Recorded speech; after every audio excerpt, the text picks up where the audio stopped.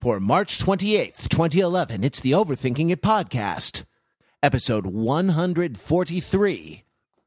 We have always been at war with Ovaltine.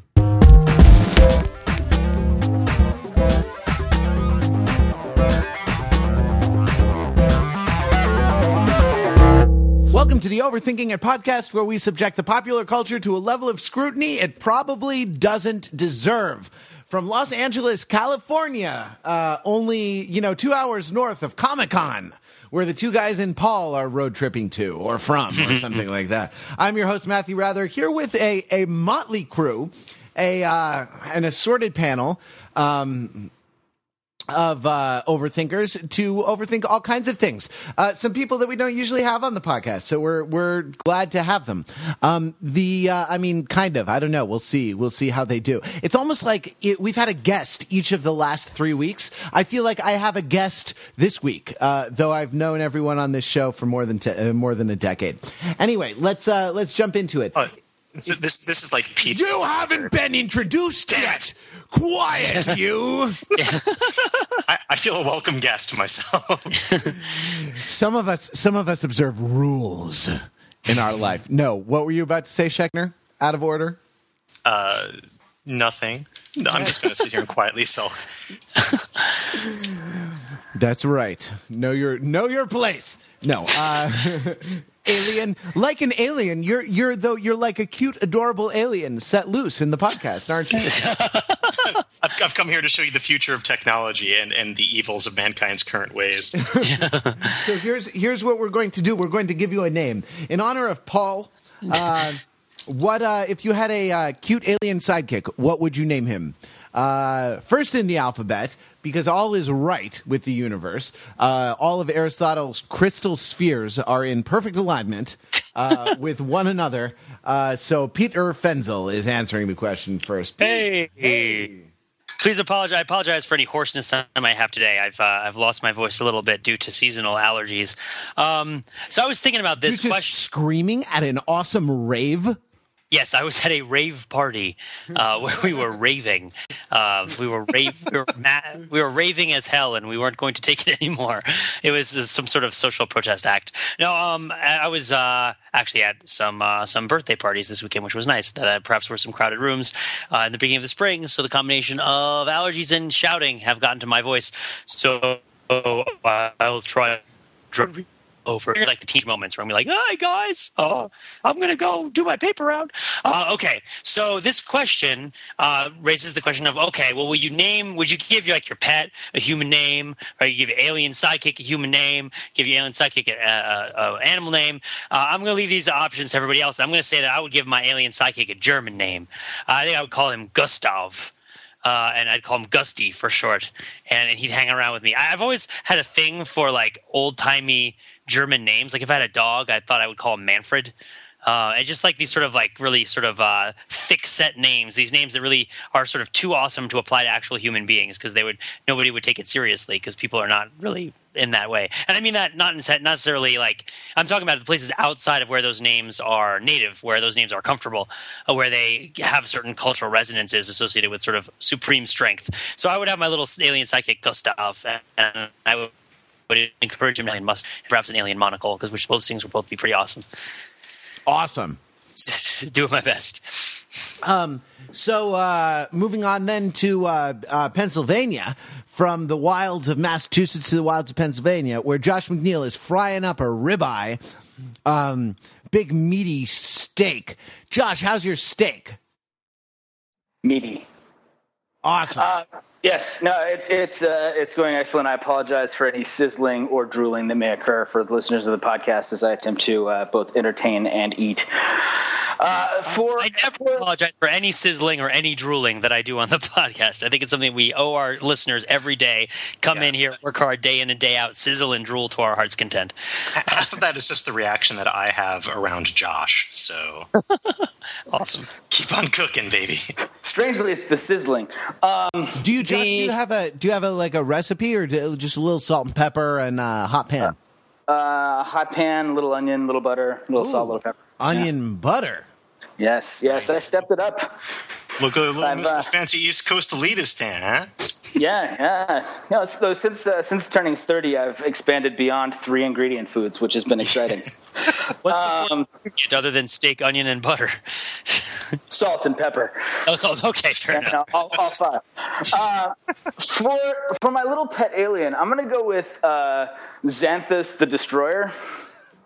Because I feel like in all of the movies where there's a cute alien and like the government agents are trying to get the alien, like the reason the government agents want the alien is because having the alien suddenly makes your government, infinitely stronger, right? You're suddenly like you're the native tribe that suddenly has the ability to ally with your soon-to-be colonizers and thus survive. So I feel like we want to go ahead and start with the thing of power and make him really, really scary, so that also I can use him to extract some power and some riches of my own. Wouldn't it be funny? Yeah, wouldn't it be funny if you were cuddly and cute, and you called him Xanthos the Destroyer, like one of those, like one of those women who has one of those toy dogs, a purse dogs, that she carries with her everywhere, but calls him like Bruiser or something like that. Oh, that's in a movie, isn't it? Illegally Blonde. Yep. And I had a friend in high school who had a tiny, obese but still tiny Chihuahua named Spike, which was pretty great. Awesome. But yeah, no, this has more sort of geopolitical implications than that, but it's sort of in the same vein. I mean, just picture E.T., but dressed up in like a spiked collar and named Xanthus the Destroyer. Like E.T. stands for like Eternal Thunder. Awesome. Those are the dulcet tones of Dave Schechner, Dr. Schechner, the Eternal Thunder. Oh, sorry. The Eternal Thunder from down under in the wilds of Cambridge, Massachusetts, or Somerville, probably, right? No, I'm actually broadcasting from the Department of Stem Cell and Regenerative Biology here at Harvard. Nice. So in Cambridge, baby. Wow. Where we do not currently have any aliens in our possession. I want to stress that. I'm winking as I say this, right. But ironically so. Not since you left MIT, at any rate. That's a good point, yeah. Yeah. Let's just hire quality aliens. Everybody knows all the good aliens are at the Berkeley School of Music down across the river. Dr. Schechner is an expert on explosions in movies that the hero narrowly avoids by running very quickly. That's true. Yeah. Or vessels which are held together by the willpower of their captains. Right. Or come on, babe, you can make it. Oh, I don't care. Or explosions in space where, as we all know, there is no oxygen. That's true. Or the unlikely paths of boomerangs that behave in no ways physical objects never should.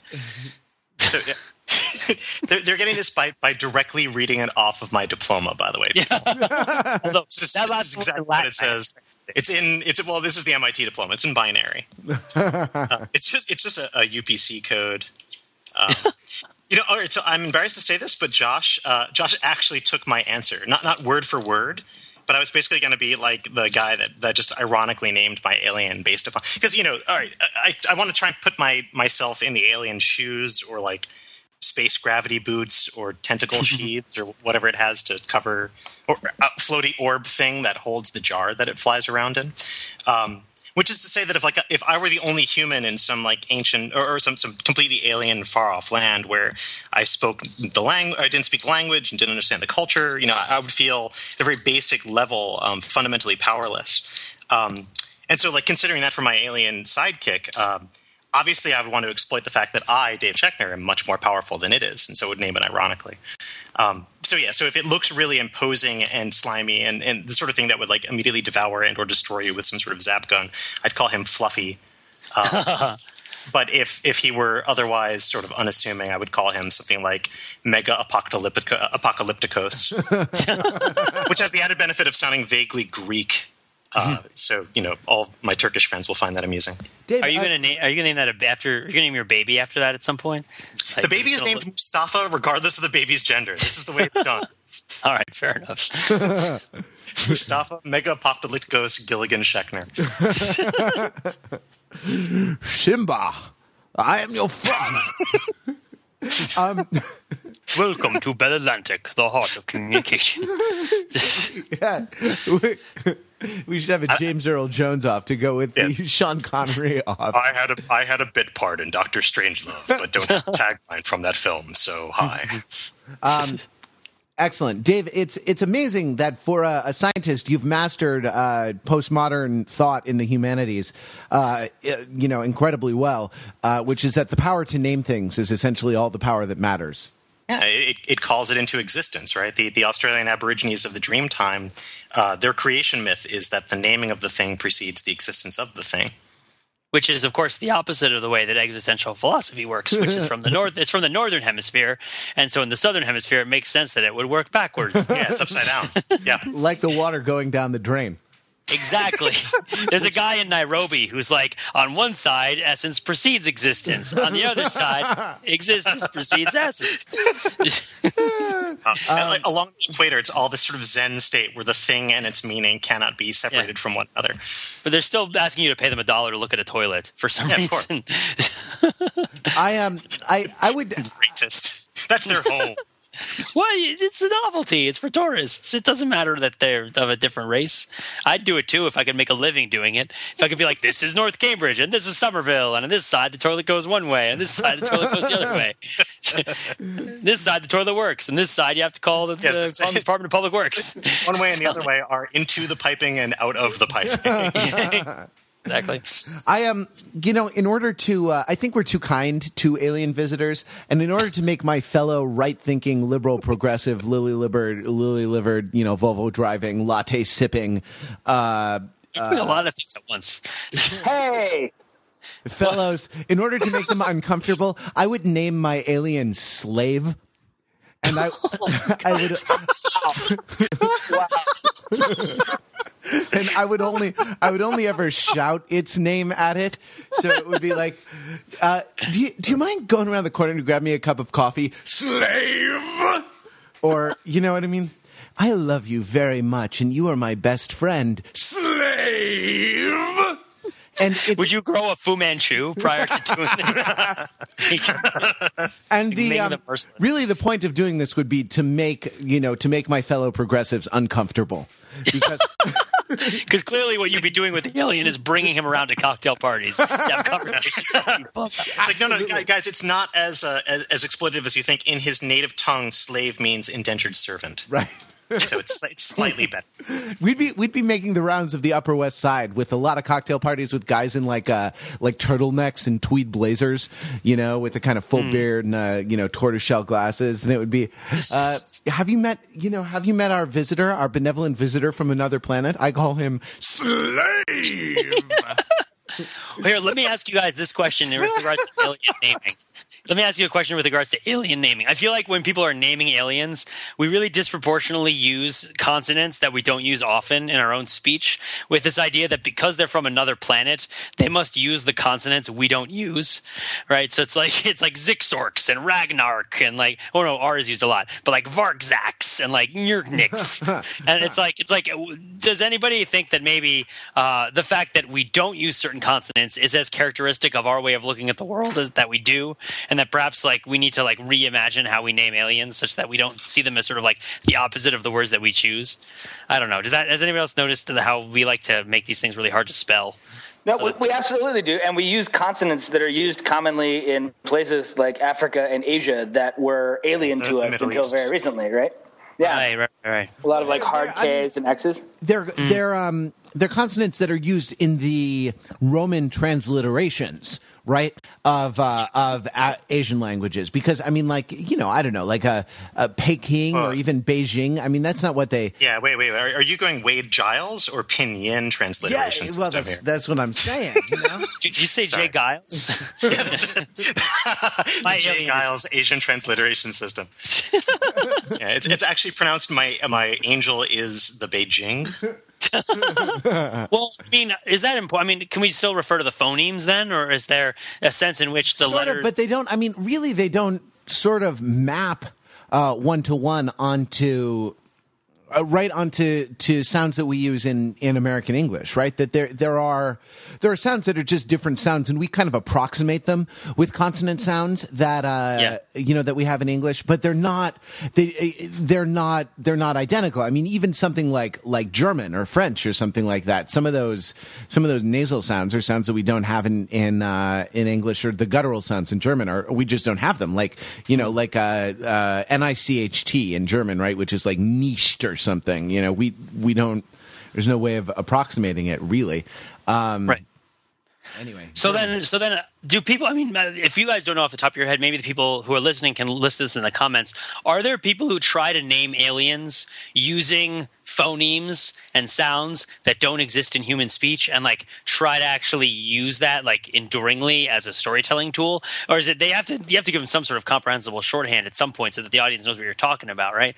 Or I'm trying to remember if it's just a bunch of like glottal stop, like unvoiced glottal stops, right? You're just like rapidly closing the back of your throat. Just exactly. Well, that's a pretty common joke in these movies, right? Especially like the comedies, where like, oh, my name is, it's a 30 seconds of unpronounceable stuff. I'm like, I'm going to call you Steve. Yeah. I feel like it's a pretty just whining high-pitched dolphin sounds for a while. Yeah. I should confess, none of us have actually seen Paul, which is the movie that has inspired our discussion about this, which is our proud tradition, of course. Just not the movie Paul. That's true. I've seen Paul. I've seen a bunch of different Pauls. So rather than have our discussion about 1st and 2nd Corinthians, we decided to talk about the general topic. He beat me to it. I'll say this. My wife is Turkish, and I spent years studying Turkish in classes and all that, and was living with a roommate at the time who's a big Star Trek fan, and was sort of studying, going through the flashcards at one point, on this very sort of classic Middle Eastern language, and he swore that I was just reciting lines of Klingon. So if that says – like Turkish is extremely heavy. Love both start and end words in K. Like there must be, I don't know, 200 or 300 different two-syllabic words that begin and end with K. Kulak, koltuk, etc., etc. Korkmak, which is their word to fear. It's never used because Turks fear nothing. So I don't know if that says anything. Can you give a shout out? You mind giving a shout out, Dave, to our Turkish listeners in Turkish, and just saying hi to them? Yeah, sure. Merhabalar arkadaşlarımız. Çok başka düşünerek onu ve bu salaklarını dinlemeye sadece ben enteresan şeyler yapıyorum. And yok Turkey, başka yok. There you go. That's the one thing that I learned in Turkish from Dave. I actually got, because I lived with Dave for a year, and so I actually used it on the Acela this weekend when I was going down there. There's this guy taking a search engine class at Brown who's from Turkey, and he's like, "Oh, you're from Turkey? And yok Turkey, başka yok." He's like, "Where did you learn that? That's amazing." You're part of our secret society now. Exactly. It's a Hashashin. And that means Turkey is the best. They're greatest. There's nothing greater, right? That's the idea. It's like a soccer chant. Exactly. Yeah. Excellent. Well, that is the panel tonight. We are brought to you tonight by The Overview, which is Overthinkingit.com's series of alternative commentary tracks for movies. You can find the latest overview. We're going to record a new one pretty soon, but you can find the latest one, which is episode 2. Not episode, they're not episodic, but which is edition number 2, I should say, on Starship Troopers, which is a film available very conveniently on your Netflix streaming. And the overview is an MP3 that you download that consists not of anything having to do with the movie, because that would be a violation of copyright. And we respect nothing so much in this universe like we respect the copyright laws of the United States of America. Long may they stifle innovation and creativity. But actually, you know what? That's what I'm going to name my alien sidekick: the copyright laws of the United States of America. And then after I say that, you all have to say, long may they stifle our views and creed. Anyway, sorry, go on. What the overview is if you have your I said is a lot of times in that sentence. What the overview is, comma, if you have your own copy of the movie, comma, an alternative commentary track that you can play while listening to the movie that is not, it's not like Mystery Science Theater. It's not designed to make you laugh. It's designed to bring you into the overthinking fold, to surround yourself orally AURALLY, with Overthinking. While you are enjoying the the military campaign against Klendathu and the other bug planets. Yeah. So we watch, and perhaps a cup of rich chocolatey Ovaltine. Yeah, absolutely. Perhaps. Yeah. That's your prerogative. We don't provide that. We don't provide that, and we don't provide a popcorn either. Though you should certainly, if there was ever a movie where you should suck down a cup of Ovaltine and munch on some popcorn. Actually, the grammar was a bit convoluted there. Are we at war with Ovaltine or not? We have always been at war with Ovaltine. Excellent. So my little light brown sticker for the back of my car isn't an error. No. And Dave, I want you to meet my friend, our benevolent visitor from Ovaltine. His name is Slave. So what you do is you start the MP3 track playing that you download, that you buy and download on the site, and there will be instructions for how to sync up the commentary track that you're listening to on your computer or your MP3 player with the movie that is on your Netflix box or on a DVD that you're playing on your TV or your computer or what have you. There will be instructions in the track for how to sync it up, but you need your own copy of the movie. But that's easy because it's on Netflix. So that is we're brought to you by The Overview. It's only $3.99 on overthinkingit.com/store. You can find it there, and we're getting ready to kind of plan our next overview. So you can give. There were some great suggestions in the comment threads in the last episode, and you can give your comment threads. You can give your comment threads in this suggestion. Wow, that's a lot of that Trader Joe's wine I've been swilling there. You can give your suggestion in this week's comment thread, but the way we're leaning is Ghostbusters 2. Ghostbusters 2. Yeah, I'm pretty happy about it. I'm pretty excited about it. Though, Dave, you said you were not a fan of Ghostbusters 2 when first it was released. It's one of these things that I'm going to have to go back and see again as an adult. It must have been when I was 8 or 9 years old. I first watched the original Ghostbusters and was completely obsessed with it for a solid year. Just lived, slept, ate Ghostbusters.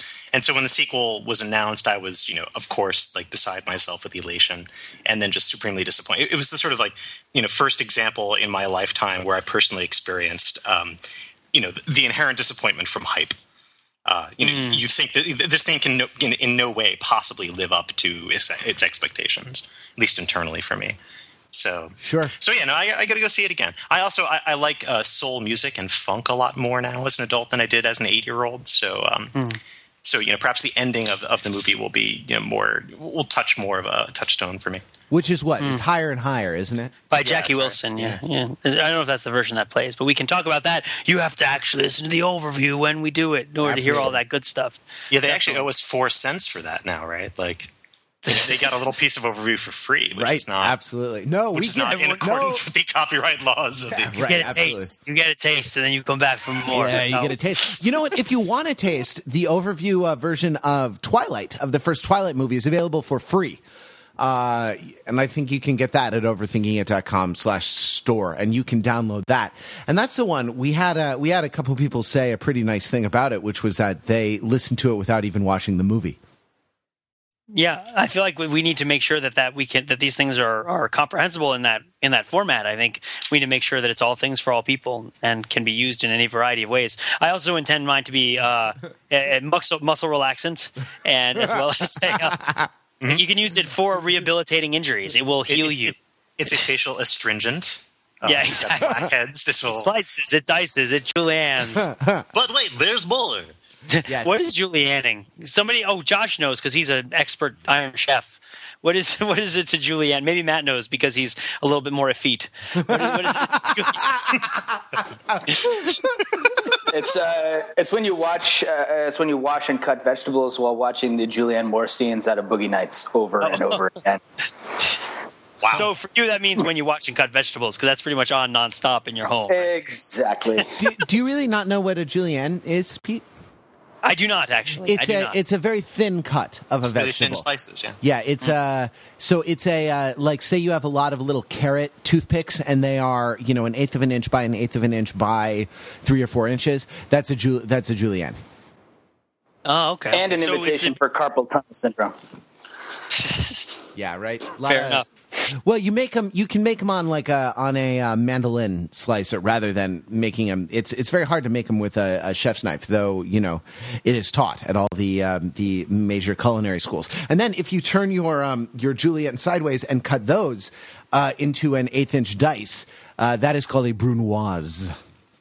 Ooh. And that is your culinary fun fact for the day. Man, you are really disproving his allegation of a bit more effete, aren't you? Yeah, absolutely. I'm proud to be a very good cook. He says with contempt. Kneel before Zod, slave. Hey, let me ask you this. My alien brunoise. You're going to have to use spelling. So, yes, the overview. Overthinkingit.com/store. End of commercial. So let me ask you this, guys, because we've been talking about food a lot and talking about cooking. Is there like a fictional dish that you really love, or like a food scene in a movie that really gets you going and salivating about stuff? Like gets you really excited to eat? I have an answer, but mine is obvious and stupid. So let's see if someone else. Let's go for it, man. Let's hear it. Well, mine is the entire film Big Night. You know, Big Night. Wow. Okay.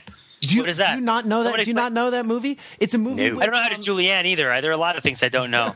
It's now I'm frantically IMDbing. It's a movie that has Stanley Tucci in it, and Stanley Tucci is one of a pair of brothers who together own and operate a restaurant, an Italian restaurant, and their competitor, Tony Shalhoub, maybe is the other one.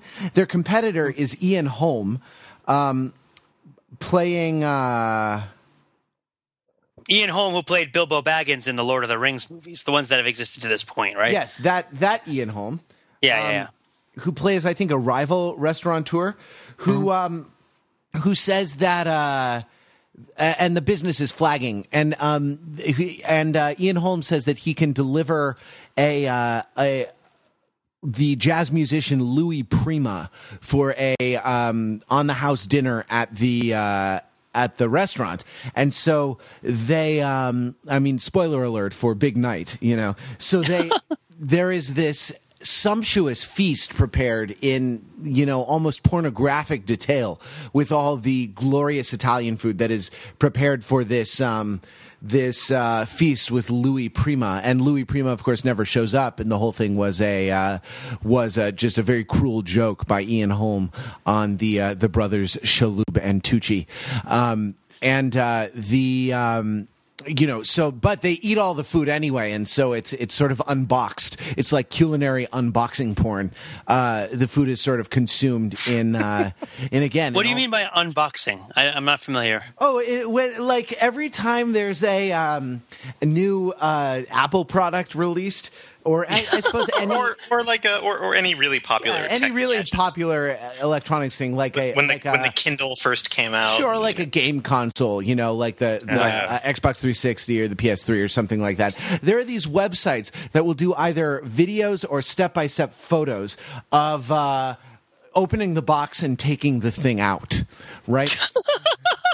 Yeah, it is consumer porn in its highest form. Yeah, absolutely, and the you know, and almost kind of, and sort of like pornography, right? It's almost an end in itself. It's almost like, you know, the only point of pornography.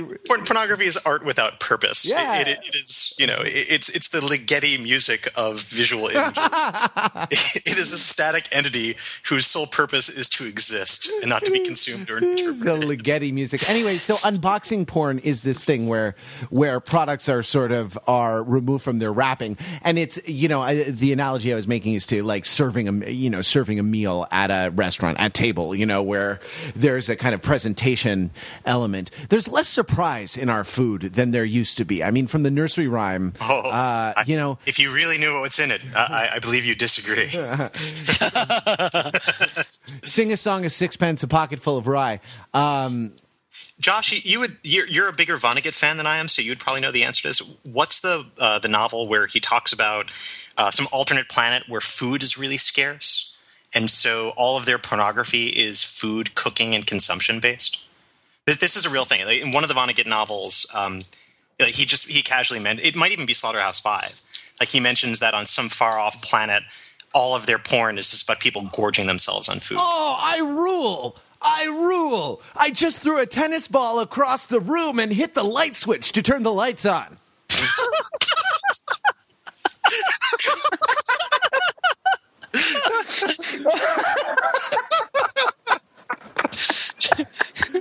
Great. Congratulations.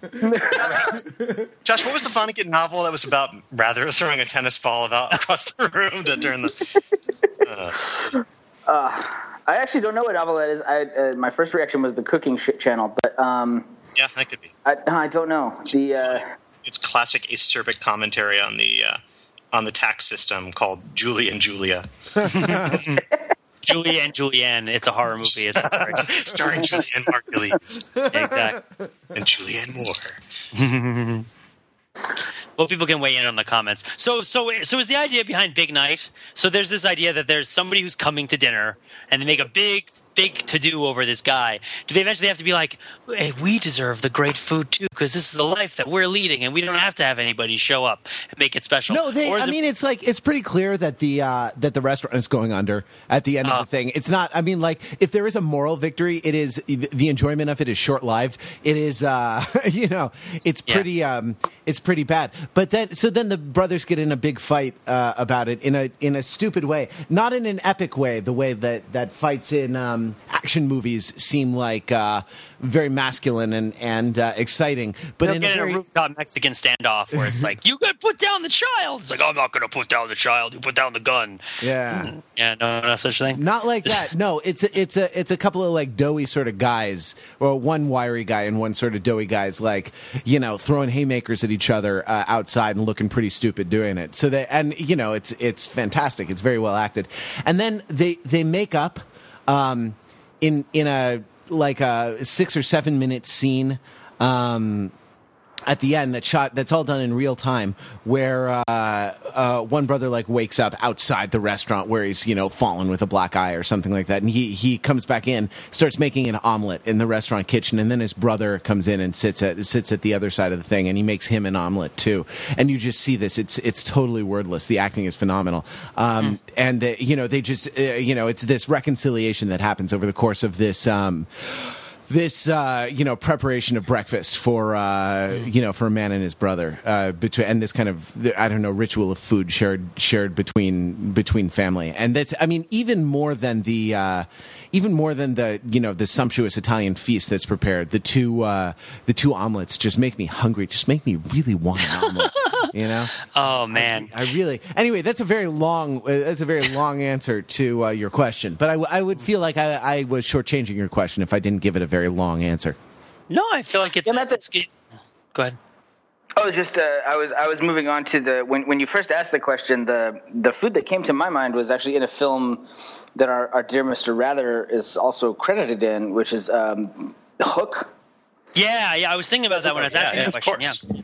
Mm-hmm. The bright blue goo that gets I remember being a kid and really, really wanting to be a participant in that meal. So but not from a gustatory standpoint, right? Well, a bit of that. I mean, as you recall, we started many a food fight in college, Sure. which sort of stated that aspect. But I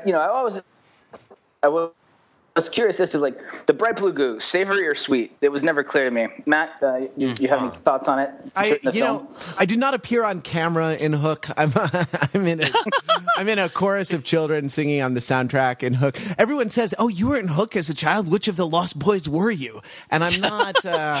I'm not any of You're them. like, I was freaking Dustin Hoffman in Hook. Okay, It's nothing that cool. Though I did meet John Williams, which I guess was cool, and he conducted us in our thing. No, I'm on the soundtrack of Hook. I'm not in it.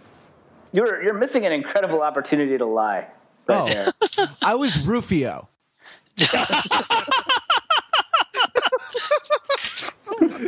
The Asian kid with the spiky hair and the. That is great acting. That is the best acting I've ever seen you do. Thank you very much. Yeah, definitely. Well, no, because I was thinking about that because I actually do think that. Watched that movie, I felt like gustatory excitement at the food that they were eating. Like the power of suggestion that this stuff was really tasty was like very powerful. And I don't necessarily think I would feel the same way if this were the first time that I've ever seen it. Maybe I'm not sure, but definitely at the time it was like I definitely leaned more towards like more savory than you would think, right? Like because you would think it would be sweet because it's for children. But when I was watching it, my brain was saying savory, and I'm not entirely sure why. Maybe because it seemed so satisfying. I'm not sure. But yeah, I don't know. It's definitely seems like a very sustaining foodstuff. This foodstuff of the imagination that they chuck at each other in that movie, which I never really understood why people bash that movie. I like that movie a lot, the Hook movie. But you know what? People do what people do. They'll haters gonna hate, as they say. Definitely. Certainly true. Yeah. The other movie food that I've always really wanted to try was like eating a leg of some roast beast, like just off the bone, like pretty much any medieval or like barbarian type film. Yeah, you can approximate at certain like fairs with giant turkey legs, but it's just not quite the same thing. Yeah, the Disneyland giant turkey leg just doesn't live up to it. Or like at medieval times, when you get your Cornish game hen and your soup in the tureen where you have to drink it with your hands or something. I mean, one food stuff that I think about a lot. Like as awesome as the food stuff is, the experience is going to be tainted by being served to you by someone who is an out-of-work actor who's doing this for the minimum wage gig. It's like Avasti, don't knock out-of-work actors doing enjoy your turkey gigs. leg. I've managed a call center. Huzzah and welcome to medieval times, a land of feasting and tournament. Well, they need to be doing their jobs too. I remember when we went to medieval times. Last time I went to medieval times, and everyone was calling the waitress wench, and she really didn't appreciate it. But because it's like what they're called, right? Like that's their job title. But people don't really know what a wench is. And when they start calling people that, it's not very nice. But I don't think the people there were really largely cognizant of what it means. So, but I do remember her trying to be happy. And there's just something about the job title that was a little bit demeaning. But I don't know if it was the job title that made the food less good. You know what? I'll add two things. One is that the food stuff that I was associated with in a very similar way with this is like the lumberjack-sized stack of flapjacks with like the butter and syrup on top of it. That's like as tall as your head. That's served in cartoons and such. That's like 17 pancakes on top of each other. I always thought that must be like unfathomably delicious, and yet like pancakes, since while good, don't really share that quality. And I also haven't had them in such a vertical orientation. The marginal utility of additional pancakes is not particularly exciting. This distance from the plate does not make eating of a pancake more. Yeah. But and you need to have like some of those pancakes have to be like load bearing, right? Like they can't all be of the same density; they'd fall under their own weight. They have to be load bearing pancakes, right? Hey, like you need some. Schechner, it's pancakes all the way down. Oh my God! If you were a cake designer, if you were a cake designer, you would make the layers of the cake somewhat different, one would think, if you needed to support a structure. I mean, you've watched like Ace of Cakes and the cake shows, right? How like the structure of the cake matters and like the architecture of the cake matters, and it's not something you can just throw a bunch of stuff together and expect it to work. So I would see how like maybe you make 3 different kinds of pancakes. Like here's the thing about those shows, right? The cake doesn't even matter, right? Or those competition baking shows on Food Network.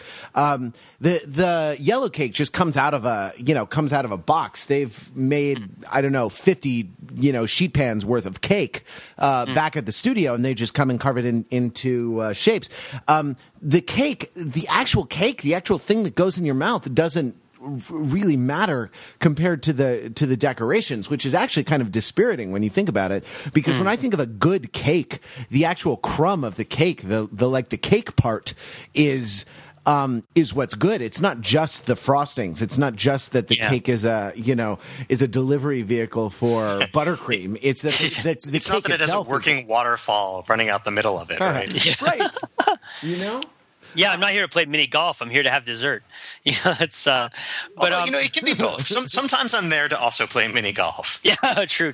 So I guess I would posit this: that there are sort of forms of foods that exist culturally, distinct from the objects of foods as we experience them sensorily, and in turn how they exist sort of nourishingly. Right? There's like the turkey leg as you see it on television, and as you imagine that turkey leg tasting, which is different from if you were to actually have a turkey leg in front of you. It'd be a lot greasier. It wouldn't be as sort of like invigorating. I mean, the thing that always does this for me, and I don't want to take us over our Eudora number of chili peppers by making this unsuitable for a younger audience, but the thing that always does this for me is whiskey, right? Is that whiskey has this culture associated with it, with being like awesome and refined and like kind of sophisticated, but every time I drink it, I'm just like, oh, this is awful. Like, oh, I can't do this stuff. This is gross.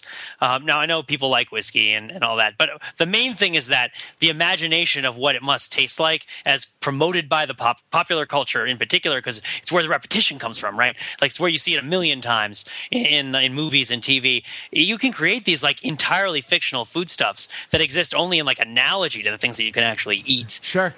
You mean like in movies like American Pie, when Stifler's mom swirls the the single malt around in her glass and says aged 18 years, just the way I like it. Oh, the chili peppers are climbing. Yeah, fair enough. Yeah, the chili. Does anyone even do that anymore? The chili peppers. I miss the chili peppers. This is for the younger people. If it used to be that if you use certain email clients, if you use curse words in your email or like racy terminology, the email client would automatically rank it in chili peppers for hotness, for like how like sort of spicy and inappropriate it was. Which is funny because like you think of 4 chili peppers on a like a menu on like a Mexican food menu as being more awesome. Right? Yeah. You must consume this immediately, or you're a wuss. This actually, Matt, I think there's the same people who would look at that on a Mexican menu and be like, "That's more awesome," are the people who view that the same way as terms of profanity in email. Yeah, exactly. And those who would avoid the chili peppers would do so in both cases. I guess so. Right? Yeah. I mean, those who would avoid the chili peppers are the people in the Midwest pouring a bunch of cream of mushroom soup over a casserole of soggy broccoli and topping it with Funyuns. Speaking of food stuff that both resembles and makes me want to vomit. Oh, geez, Louise! I wouldn't be so mean to the Midwest. They have some nice food out there. No, they have. Your vomit looks like Funyuns, Matt. Like you need to get. My family still eats that every Christmas. That's some serious issue. Well, says the biologist. I probably should get it checked out. I should say I love the foods of the Midwest. That's where all of our delicious ribeye steaks come from. By the way, just so you know. Hey, I thought of something while we were talking about it, because when you said wench a while ago, I thought, actually, that's what I'd name my alien if it was a girl. But Matt, that's not appropriate. But it's not very respectful of aliens. How would you like it if they named you like working aliens answer to worse? I think the aliens are going to name me dinner. I think the aliens are not. The aliens are playing a bigger game, right? They're not really concerned about what I call them. The aliens are scientists. They'll consult you on the proper way to prepare you. Yeah, how to prepare Are you humans. more of a shallot person or more of a green onion man?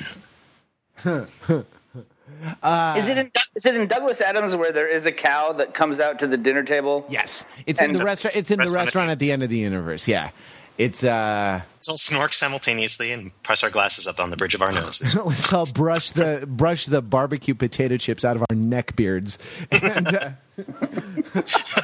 Neckbeard, probably the least respected of all the pirates. You know.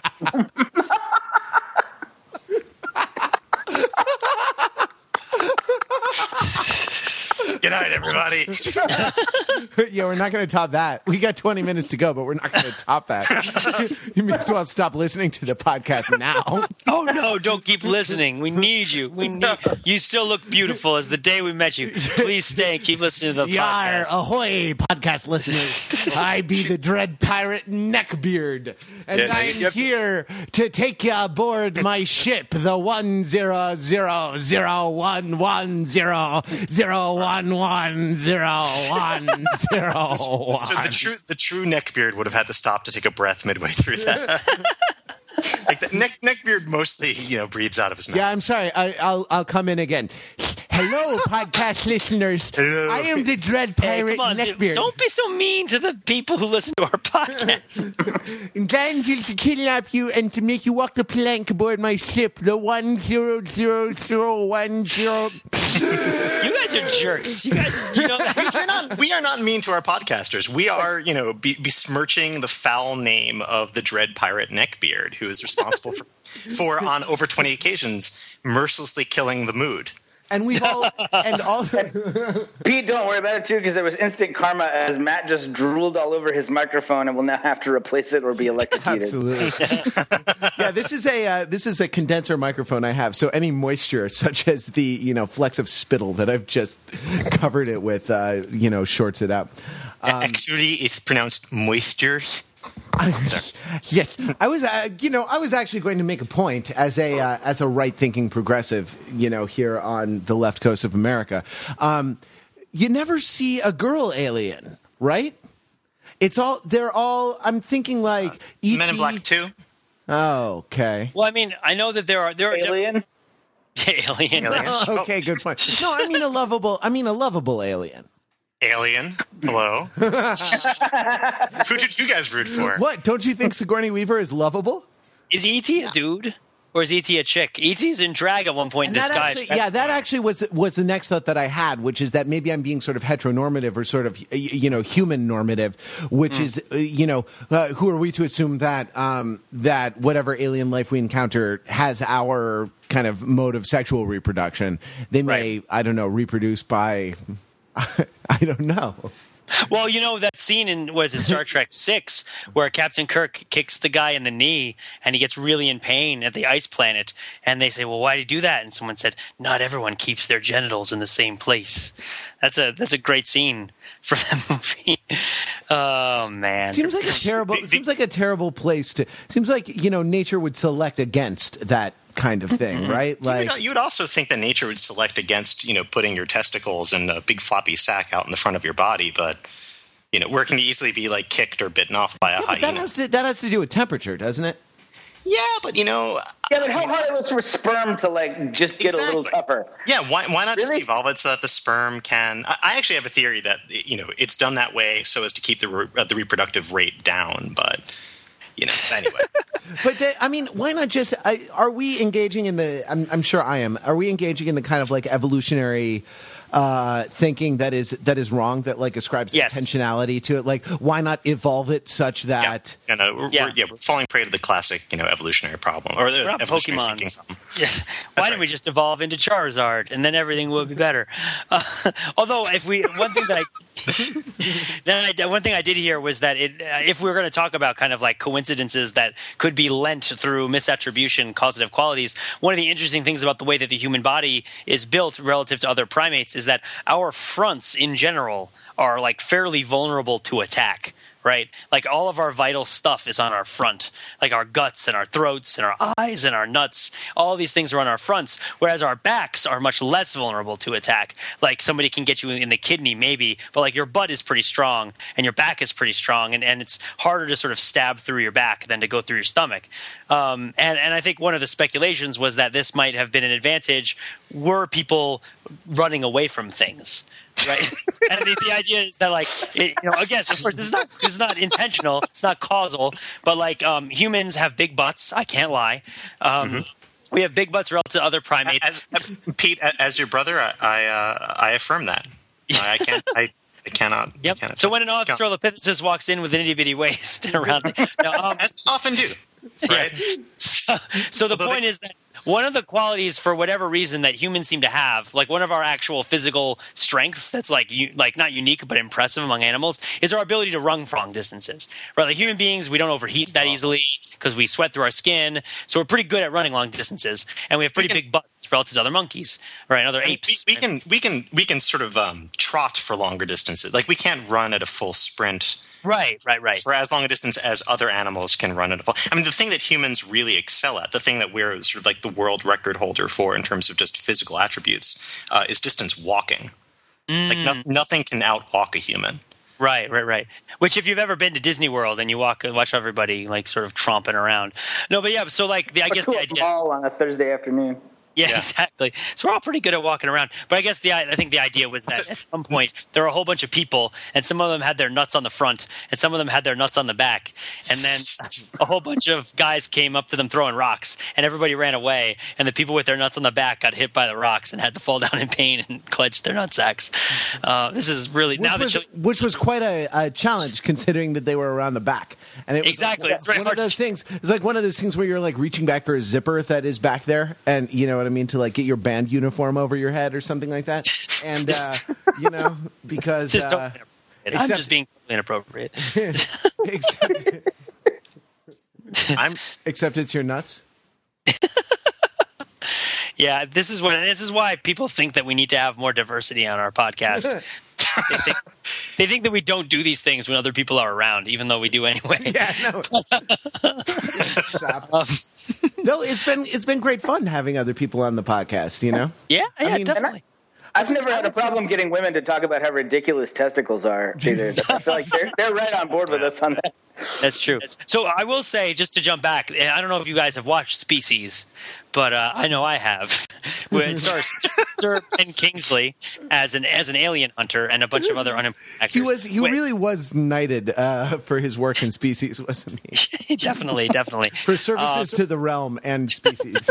Yeah, I mean, it was that. And I mean, they knew back then that like he had already signed on to Prince of Persia: The Sands of Time. Right. But like you have to go with the existing body of work, right? Yeah, that deal was a long time in the making. Yeah. Or was it? Species was so awesome that it propelled Ben Kingsley back in time to star in Gun. That's how it worked out. They were actually like he shot both simultaneously. They used the same footage, just different voiceovers. Right. Well, it's also funny because Ben Kingsley is in that season of The Sopranos where they try to get him to be in that terrible mafia movie, right? In the Cleaver mafia movie, and it's like he won't do it. But for those of us who are familiar with Ben Kingsley's like degree of slumming it from time to time, it's kind of amusing because he's in a bunch of really awesome movies. But he's also in Species, which, if you haven't seen it, is about a female alien who has to have sex with human males to reproduce, which is pretty ridiculous. And she spends a lot of time naked in the movie, and it's a fairly titillating R-rated alien movie, but it does answer the question of like, well, what would it be like if aliens possess the most dangerous of all human weapons, which is female sexuality, which men are more afraid of than anything else on Earth? Yeah. I don't know. Wait, does she get paid the same amount as equally dangerous male aliens? Well, she spends a lot. She has to take parental leave off for being pregnant with thousands of. You see, there you go again. Yeah, exactly. Okay. So that's one of the confounding factors in determining whether there really is a pay differential. Is the time that she has to take off work to spawn the alien invasion that's going to. So it's hard. It's not that it's necessarily disproving, but it's a confounding factor in the. Pete, for some female aliens, an alien invasion is their work. Spawning the alien invasion is just as valid a life choice as, I don't know, being an ad manager in publishing or something like that. God. Yeah, I know. A journalist or an architect. Those are the other two professions that are allowed to women in the popular culture. Right. Or a sassy cop. I thought like wedding planner also, right? Did you see The Wedding Planner? Have you seen The Wedding Planner? She has to be a minority to do that, right? Oh, that's a good point. Yeah, no, I have not. Or Martin Short. Well, the Wedding Planner, it's Jennifer Lopez, who is a majority, however you slice it. I mean, I guess she's a minority, but I would cite her as a majority. But yeah, that movie's really bad. Speaking of slumming, I just Ben Kingsley. Right before this podcast, I watched Jonah Hex. Oh, Have any of you guys seen that movie? No. I didn't realize that they'd finished it. It came out last summer. Oh, good God. Yeah, it was in theaters for an hour and a half, which was and it's a 2-hour movie, so that's kind of unfortunate. It's actually like an hour and 10 minutes because it may be the shortest movie I've seen in a while, and that was apparently all the usable footage they had from it. But it's John Malkovich in what I believe he was the villain in Wild Wild West, right? No, that was Kenneth Branagh. Oh, you're right. With Spider Leg. Spider It's the wheelchair. exact same character. I was sort of like, wow, they had the costume all ready to go. But you're right, it's Kenneth Branagh. You're not the first one to mention that, by the way. I've definitely heard other people tell me that they thought it was John Malkovich in that movie for some reason. In Wild Wild West. Yeah. Yeah, let's put it this way: this movie was like Wild Wild West, but without the charm of Kevin Kline. It was pretty amazing. Or the John Malkovich produced rap soundtrack. Yes. Exactly. He's mostly sampling Stevie Wonder, who is also sampling John Malkovich. So. Wiki Wild West, Jim West. I really love that movie, sampling John Malkovich. Remix. Exactly. Wasn't that a thing in college where you could say remix to anybody at any time and they would have to repeat the thing that they said without yeah, I tried to get people to do that. Hopefully some people get caught on with it. I want to be like, we can remix. With the way they work, you'd be like, hey Matt, how was your day? Oh, it was awful, Pete. You can't imagine. Remix. I had the greatest time you could possibly conceive of. What? I ran into an alien and named him Slave. What? Not appropriate. It's not a good. Gotta name it Gustav. Yeah, I'm gonna get hate mail for that one. That's okay. That's okay though. Send me your hate mail. It's a joke. It's a joke, everybody. Boba Fett reference. Just think of it as a Boba Fett reference. Definitely. So I guess, do aliens eat food? I guess in Batteries Not Included, they make eggs at that diner, right? But is there a way to bring this full circle? Can anyone think of a really delicious dish that aliens eat in some movie somewhere? The premise of a lot of the films is that they're here for our food, right? Like Independence Day, weren't they here for our? Maybe it was our mineral resources, but they were here for resources of some kind. That's also like Battle Los Angeles or Battle LA, whatever it's called. Yeah. Isn't that the premise of that one too? Hey, don't laugh at Battle LA. That was the #1 movie in America. I went to see Battle LA, and that's why I'm laughing at it. There you go. Can you give us a report from the field? It was truly amazing. It's one of those films where you have to be in the right frame of mind for it. And if you are, then you're it was a movie I walked into it thinking I could pretty much watch Aaron Eckhart do almost anything. I just for some reason I really like him. Sure. And B, this is probably say that again. He's pretty. He is pretty. I want to watch him open up a pop cap soda bottle with his chin. I'm sure he can do that. Or whatever's left of his chin after the Batman movie. Okay, and the other thing is that I was pretty much sure that this is a movie where all of the dialogue was written using scraps of things that have been cut out from other shitty action movies and just taped together. and I was dead on right. That movie had so few chances to have their characters speak to one another intelligibly, and yet it missed every single chance it was given.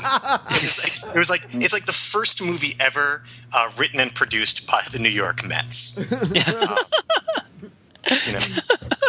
He said, as a lifelong, send your hate mail to Matt rather. As a lifelong Mets fan, this is the way I feel. Oh, that's so funny. It's they sold that movie as Jarhead, basically, but with aliens instead of Iraqis, right? The idea was it's supposed to be a really gritty, realistic look at what an exactly. would be like.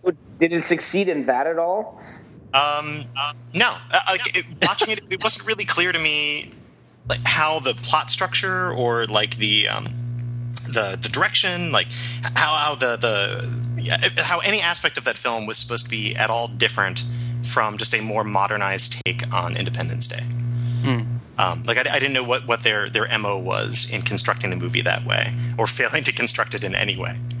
So, well, we've talked before on this very podcast about how aliens kind of substitute for your kind of generic non-ethnic villain, right? It's okay to hate aliens, and actually all of mankind can be marshaled together under one triumphant banner to they're often a united force, right? Yeah, combat the existential threat from aliens. But taking the Iraqis out of Jarhead is not a a trivial move. I mean, right? Like it's kind of a lazy thing to do unless you're, I don't know, unless you're District 9 or something like that, and your subject is that the aliens are kind of specifically a proxy for another race of humans. Yeah, I mean, isn't it a bigger challenge to all of us though to love the aliens? Like, not to hate them? I mean, what are we really learning? I mean, I love Independence Day too, but what are we really learning when we're talking about killing these poor interstellar saps who show up in their like over-designed vehicles to bring death and destruction upon all of us? I mean, yeah, you can blow them up and all that other stuff, but like at the end of the day, like, can you really look at yourself in the mirror and be proud of yourself for doing that? Actually, Independence Day addresses that issue, right? I mean, they're the crowds of alien supporters in an early shot who gather on the top of the rooftops and are incinerated. That's right. It doesn't mince words about how people who love the aliens or attempt to should feel about themselves, which is burning hot to the point of ionization.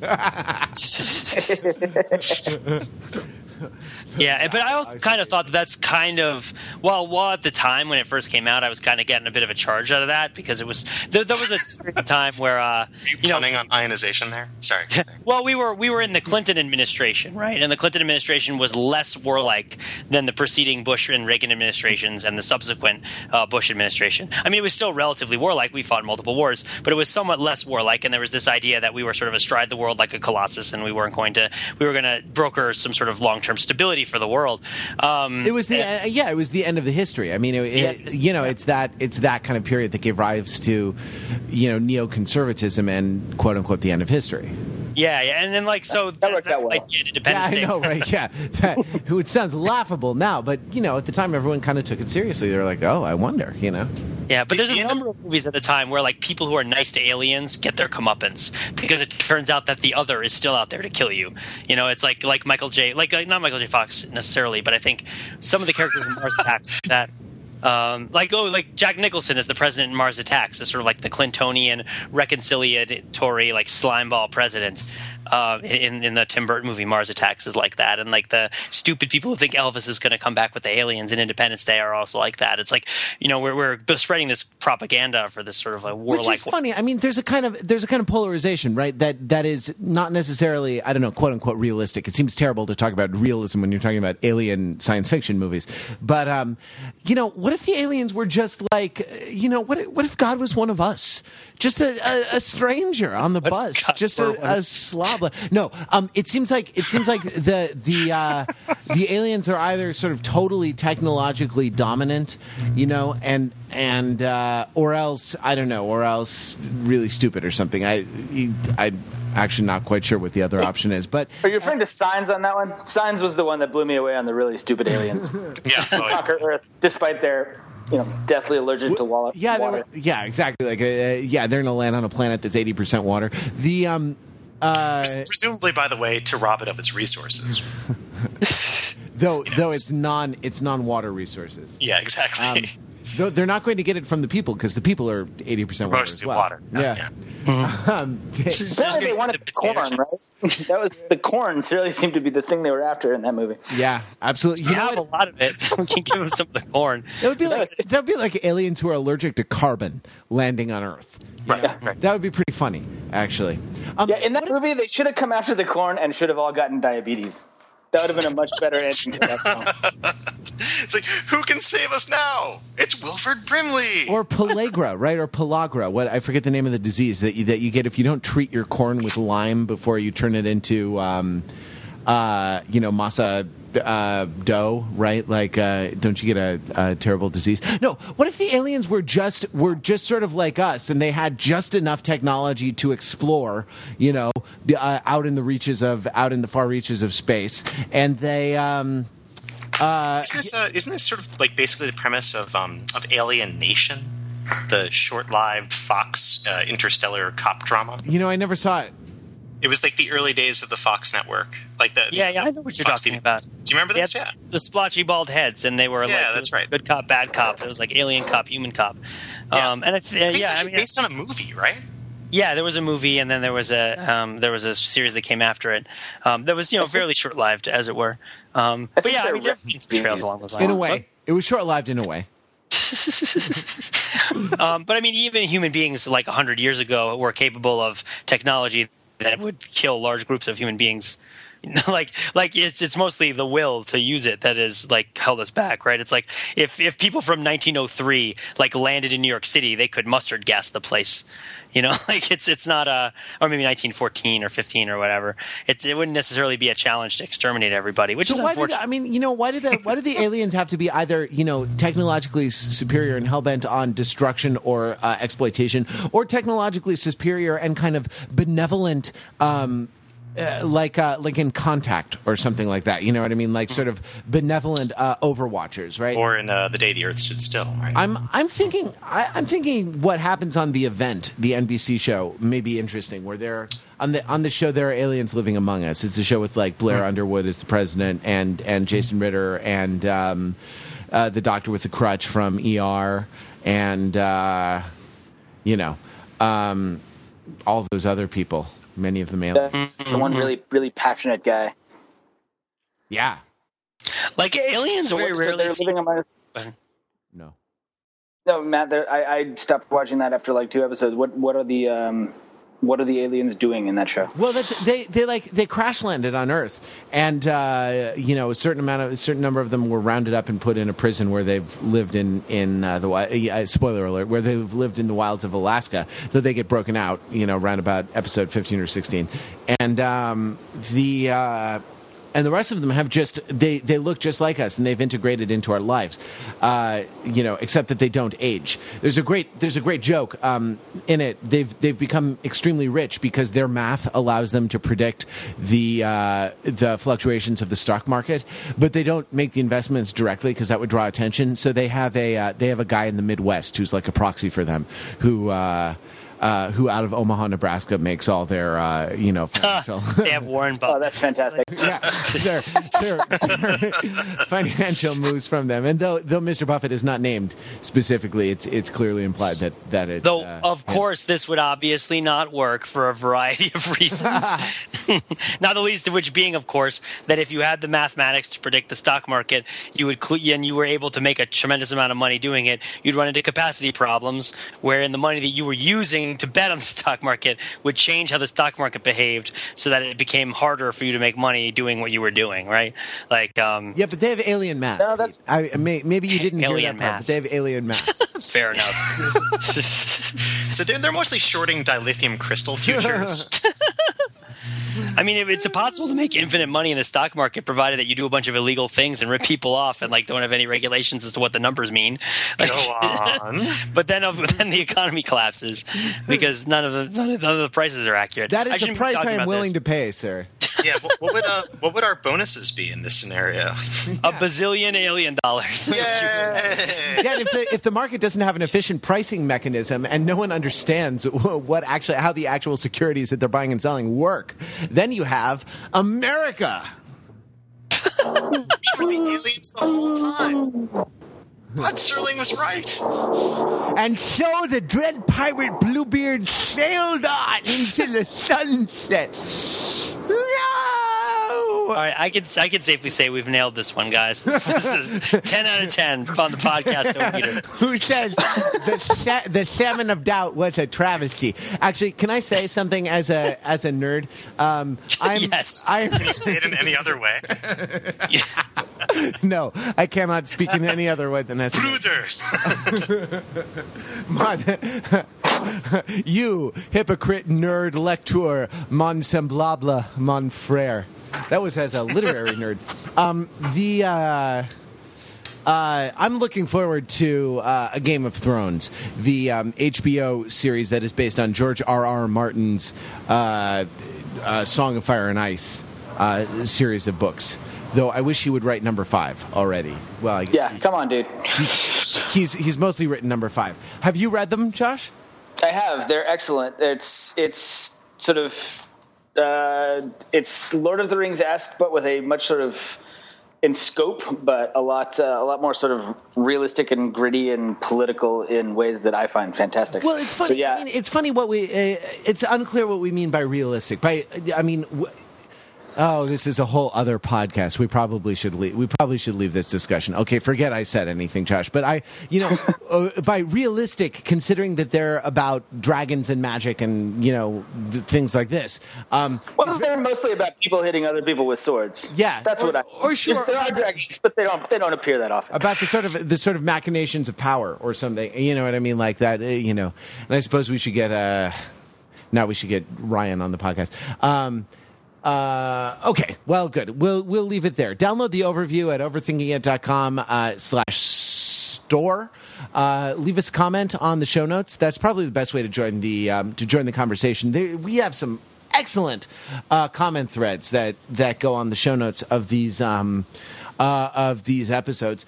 Or if you're a chump, you can email us at podcast@overthinkingit.com or call 203-285-6401. But we probably won't ever get to your message if you do. We get a lot of emails.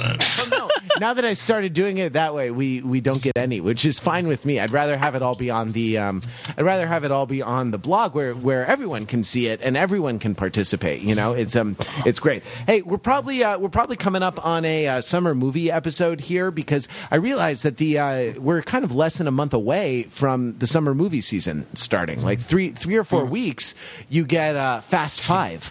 It's reassuring to me that here in like late March, early April, it is not, as the trend would have predicted, already the summer movie season. Right, like hasn't it been like starting like progressively earlier and earlier? Yeah, I mean, I don't year? know. You could say that Sucker Punch is the kind of overproduced action movie that heralds the beginning of summer movie season, the end of society. And then in a couple weeks we have the 1-2 punch of Your Highness and Arthur. Wow. Which are which are the kind of counter programming to summer movie season. They're kind of the comedy counter programming. Yeah, Arthur isn't about royalty; it's about alcoholism. Yeah, exactly. It's a fine line, Pete. Yeah. Absolutely. Can't have one without the other. All right. So, come back next week for the next episode of the Overthinking It podcast. You also can get the overview, and we're going to do Ghostbusters 2 one of these days and release it to you. Until then, suggest some other movies. Yeah, suggest some other movies. And it helps if they're on Netflix instant streaming. I feel better about doing a movie that's on Netflix instant streaming because so many people have it that we can assume that the readership generally, that the audience for these things has access to the movie, rather than being some sort of obscure, knowing as it would be some like obscure DVD that you have to like buy on eBay. Not that there's anything like that, anymore. It's all, it's on the torrents, right, on the torrent sites. But we don't want to encourage you to do that. We make media, and we're actually asking you to pay a couple bucks for it. And so we want to support other people who make their living that way and who support what they do. I like that we're not going sort of hipster on it and demanding that people watch the movie on VHS and try and sync it up with like a DAT tape of our commentary. There actually is a lo-fi overview series that I dub on cassette tape, but I do it. There's a lot of like freeform poetry and nose whistle. Yeah. You wouldn't understand it. I do it though on like LP cassette tape so that you can't really hear what we're saying, and it's just a richer sound, you know. Yeah, it is absolutely. It's the noise actually becomes more important than the music at a certain level. You know where else the noise becomes more important than the signal? It's www.overthinking.com, the site where we subject the popular culture to a level of scrutiny. It probably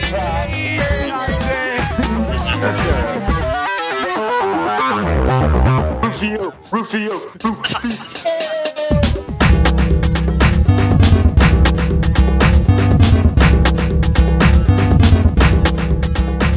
That steak, Josh. How's that steak? Oh, it was so good. You ate it while there was that 20 minutes where I was silent. Yeah, that was awesome. I was wondering if we just weren't interesting you, but no. Well, I mean that was true as well, but the steak, the big part. There's no ignominy in being less interesting than a steak.